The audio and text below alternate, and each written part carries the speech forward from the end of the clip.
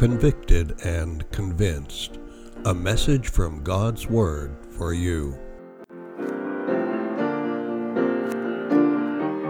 And now, here's Dr. Lloyd Willis with today's lesson. Good morning, Sabbath School members. Let's pray. Dear Lord, we need the guidance of your Spirit in our study, so please be present with us and bless. In Jesus' name, amen. Notice we're on language, text, and context, different ways in which we're looking at the Scriptures and our responsibility to read them, study them, and understand them, how to interpret Scripture.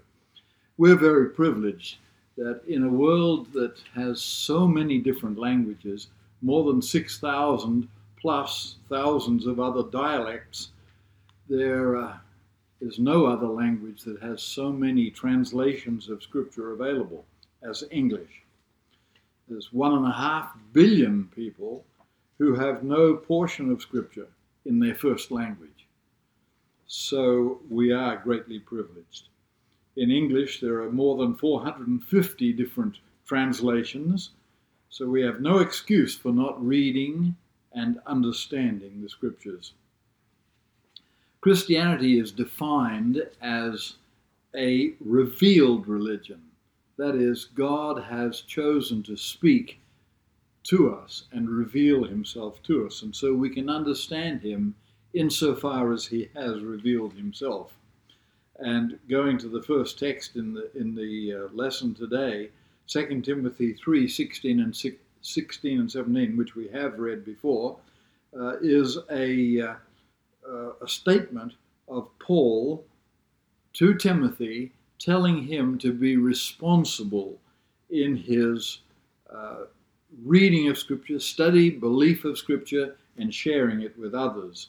Notice that we should always look at the context and see what is happening there. So Paul is instructing Timothy, be faithful with the word. And these are some of the words in verse 16. Well, if you go back to verse 15, it says, "From infancy you have known the Holy Scriptures, which are able to make you wise for salvation through faith in Christ Jesus." And then the famous verse, "All Scripture is given by inspiration of God," or the NIV says, "is God-breathed and is useful." So what's it useful for? For teaching, for rebuking, for correcting, and training in righteousness. For what purpose? Verse 17, "so that the man of God may be thoroughly equipped for every good work." So the Scriptures were given for a purpose, and the purpose is to give us insights and understanding of the ways of God and his love and grace. If you go back to Deuteronomy 32, you have an interesting statement from Moses there. Deuteronomy 32, verses 46 and 47. And the context here, it has just recorded the Song of Moses, which is the blessings that God wants to give his people, his watch care over his people, and an exhortation to be faithful. It's also in the context, which you see back in chapter 28, of the blessings and curses. God wants to bless, but there are also warnings that those who turn their back upon God and go into idolatry and other forms of rebellion, that they will be in trouble. So what does Moses say here in chapter 32, Deuteronomy 32, 46 and 47? Verse 45 says, "When Moses finished reciting all these words to all Israel," verse 46, "he said to them, 'Take to heart all the words I have solemnly declared to you this day, so that you may command your children to obey carefully all the words of this law.'" You need to take them to heart so that you can share them responsibly with your family. And then verse 47, "They are not just idle words for you," this is the NIV, "they are your life. By them you will live long in the land you are crossing the Jordan to possess." You'll live long if you are faithful to these things. So the Word of God is available to us. We should treasure it and pass it on. Now, words have their meaning, and in particular, in Hebrew, there are some words that stand out. And two examples are given in the lesson today. Two beautiful words that are so rich. The first is the word chesed, which can be defined in many ways. It's the idea of kindness, grace, mercy, and the depth of God's love for us. Whole books have been written on this word, explaining the depth of God's mercy and love for us, as indicated by this word that occurs very commonly in the Old Testament. A second word of equal importance is shalom. And shalom means, we always say, peace, but that's just part of it. It means, and you remember the Hebrew as they are leaving, they say Shabbat Shalom. It's may you have peace on the Sabbath, but not just peace. So many other things. It can mean peace, wholeness, good health, prosperity, well-being, even salvation and success. So may you have shalom, not just on the Sabbath, but especially on the Sabbath. So understanding some of the Hebrew words and their richness is very rewarding. Now, as you proceed in the lesson, you'll notice that it talks about different styles of writing and some of the patterns that emerge in the study of the Scripture. The Old Testament has about 1/3 of it being poetry. And that's surprising to most people because it's only since about 1950 that English Bibles have started putting the poetry in poetic form so that the verses stand out and you can tell that it is poetry. But in the Old Testament, there's, for example, Job and Psalms and Proverbs and Ecclesiastes, Song of Solomon, also large portions of Isaiah and Jeremiah. So we have a lot of poetry. Now, why is it important for us to recognize this? Because Hebrew poetry has some distinctive marks to it. One is the idea of repetition, and that's pointed out in the quarterly. Repetition, especially in the format of its statements by parallel. So we have a number of types of parallelism. The two main ones are synonymous parallelism and antithetic parallelism. Synonymous parallelism means they say something and then they say it again in different words. But it's essentially a repetition of the idea for reinforcement, to make the statement stronger. We'll look at a few examples. Proverbs 3 and verses 23 and 24 are both good examples of synonymous parallelism. Proverbs 3 and verses 23 and 24. So look for this when you're reading in the Scriptures. Any poetry that comes from a Hebrew writer, suspect that there may be parallelisms there. And here are a couple of examples. Verse 23. Then you will go on your way in safety, and your foot will not stumble.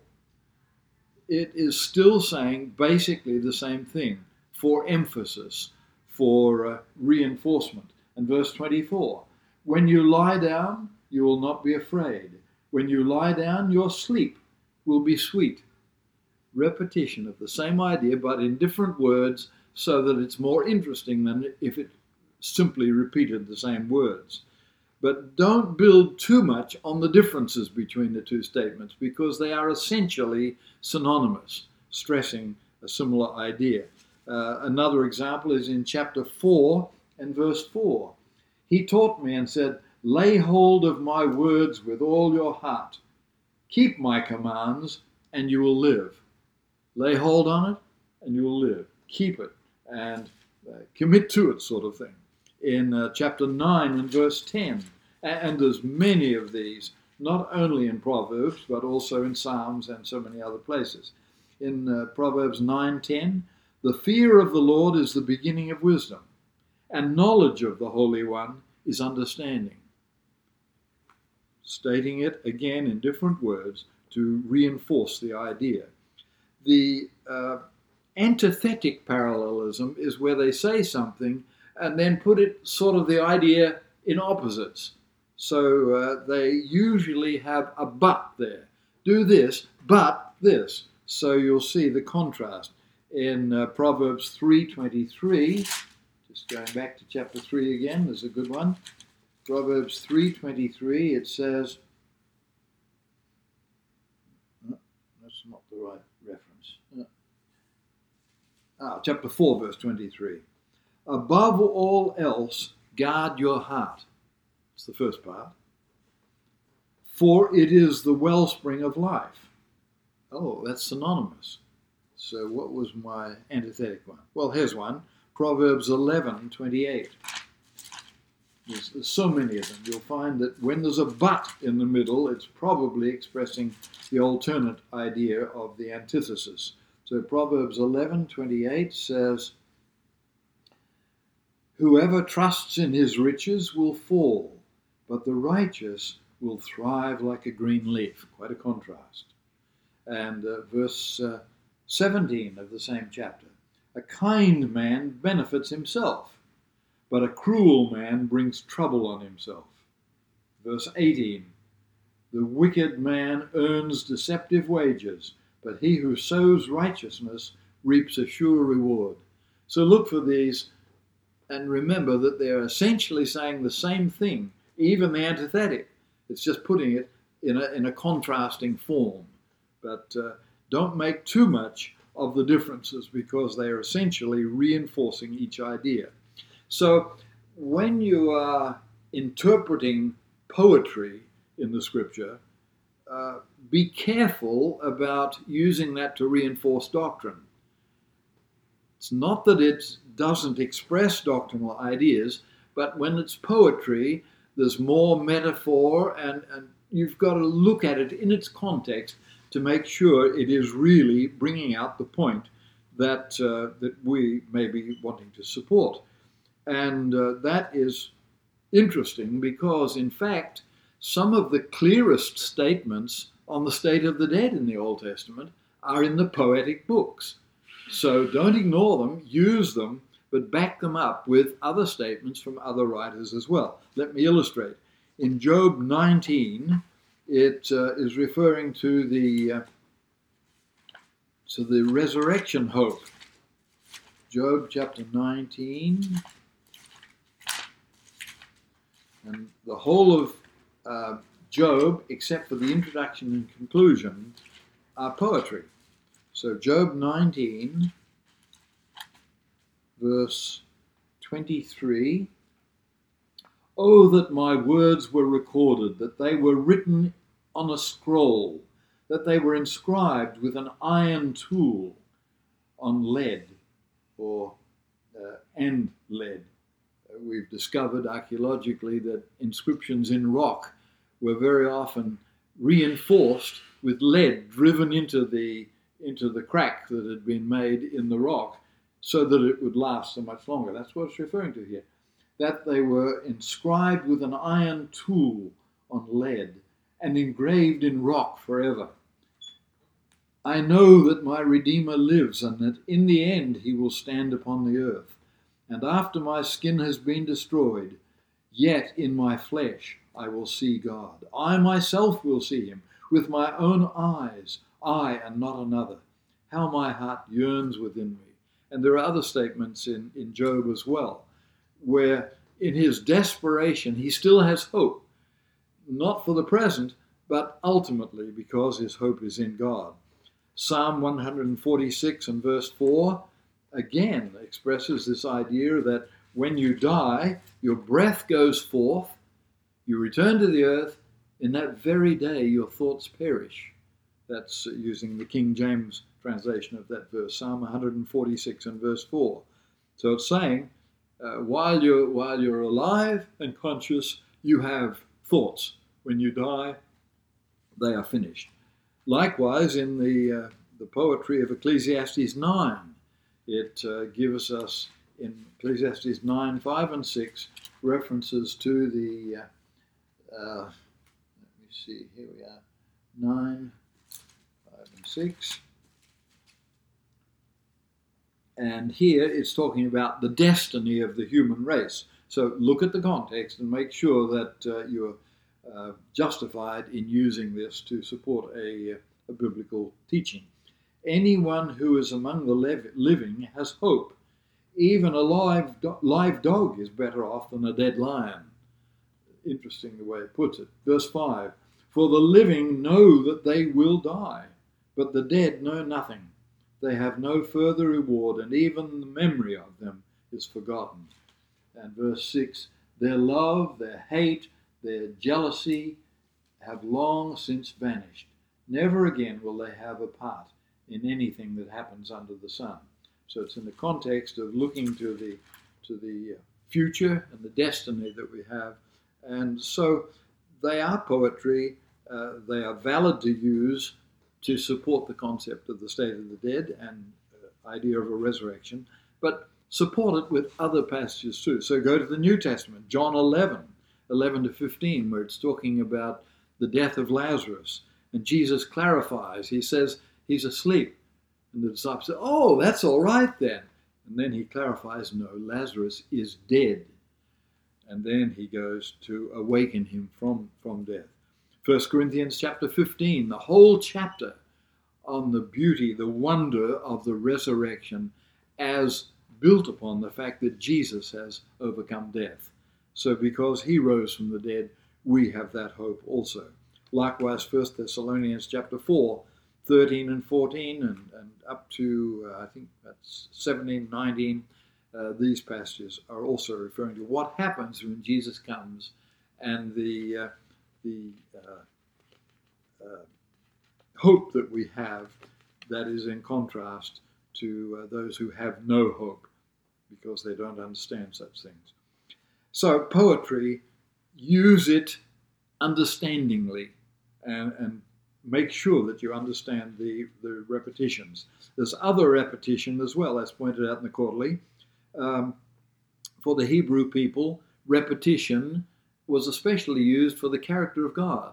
Holy, holy, holy. We see it in the Old Testament, in Isaiah chapter 6, verse 3. We see it in Revelation, especially in chapters 3 and 4 of Revelation. So repetition, remember that for the Hebrews that has a special significance.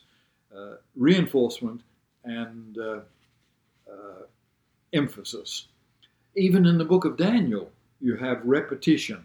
Daniel 2, the concepts are repeated in chapter 7, but enlarged. And then in chapters 8 and 9, and then in chapters 10 to 12. Each time it repeats some of the same idea, but enlarges, especially as we have studied it recently in the last quarter. Another thing, too, we should notice that there are parables. Jesus loved to teach in parables. But if you try to apply all the aspects of a parable, you'll get yourself into trouble. Parables were meant to teach one point, one basic truth. And if you get into the details and try to push them, you'll get into trouble. The rich man and Lazarus, you would say, if you applied all of that, that heaven and hell are within calling distance, and that's certainly not true. So look at what the major point is, and that is that it is in this life that we make our decisions. There's no second chance after this life. It's in this life that we do it. The story of the persistent widow and the unjust judge. God is not like that. It's a contrast. The judge eventually gave in because she persisted. But God is so gracious that he is in contrast to that judge. So the story in Luke chapter 18. Another thing that we need to note, and I've referred to it a little bit, is that context is always important in the Bible. Make sure you look at the context, take it seriously. The context within a verse, and the context within a chapter or a paragraph, and within a book. And as you do that, reading the book as a whole is a good way to start and proceed. We mentioned biblical theology. So this is a plug for biblical theology. What is the book saying? And what is this argument or this point within the theme of this book? Don't ignore the other kind of theology, like systematic theology. We need to do that too. But biblical theology is extremely important. In the quarterly, on the very last page, there's a wrong reference here. It says Great Controversy, page 9. It's actually page 7. It's part of the introduction, so it's given in Roman letters, VII, page 7. In his word, God has committed to men the knowledge necessary for salvation. The whole scriptures are to be accepted as an authoritative, infallible revelation of his will. They are the standard of character, the revealer of doctrines, and the test of experience.